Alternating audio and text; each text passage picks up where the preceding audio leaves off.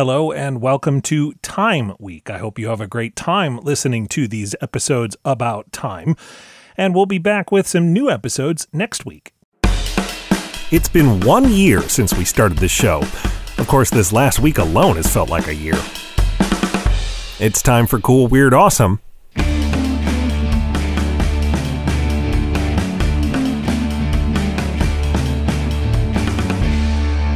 Welcome to a special bonus Patreon backers only anniversary episode of Cool, Weird, Awesome, the show that you have made possible for an entire year.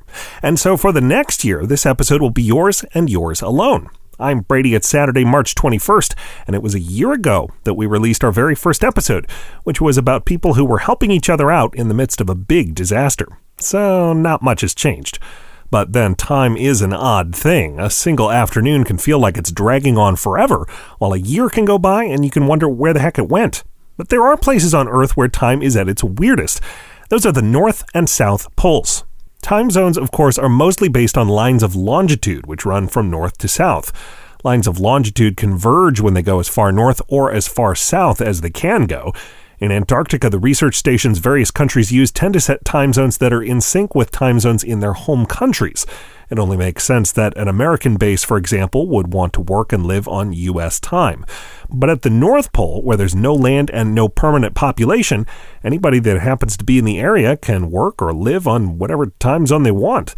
And the movement of the sun is no help here, because at the poles, a single day, as we typically measure it, lasts the entire year. At the North Pole, sunrise comes around the spring equinox and noon is the summer solstice. The fall equinox is sunset and midnight is its winter solstice. The South Pole has the opposite. So to recap, time is weird enough to live through in the usual places, but at the poles, it's really weird. You can learn more about the bizarre nature of time at the North and South Poles at coolweirdawesome.com and on Twitter at coolweirdpod. And while we don't need to take a break right now to remind you to back this show, since you're already doing that, and thank you, by the way, we do have some time to go back in time. It was on this day in 1874 that the poem Home on the Range was published in a Kansas newspaper. This was one of the earliest publications to spread the words to what is now an iconic song.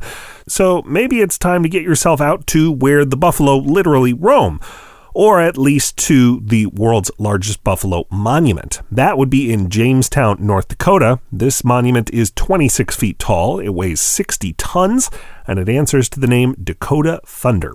That's figuratively speaking, I should say. It would be terrifying if it really did talk back to us. Anyway, I'm Brady, and thank you so much for helping us make it to our first birthday. There will be much more to come from this listener-powered podcast, and it's all thanks to you. So come back again next week for more Cool, Weird, Awesome.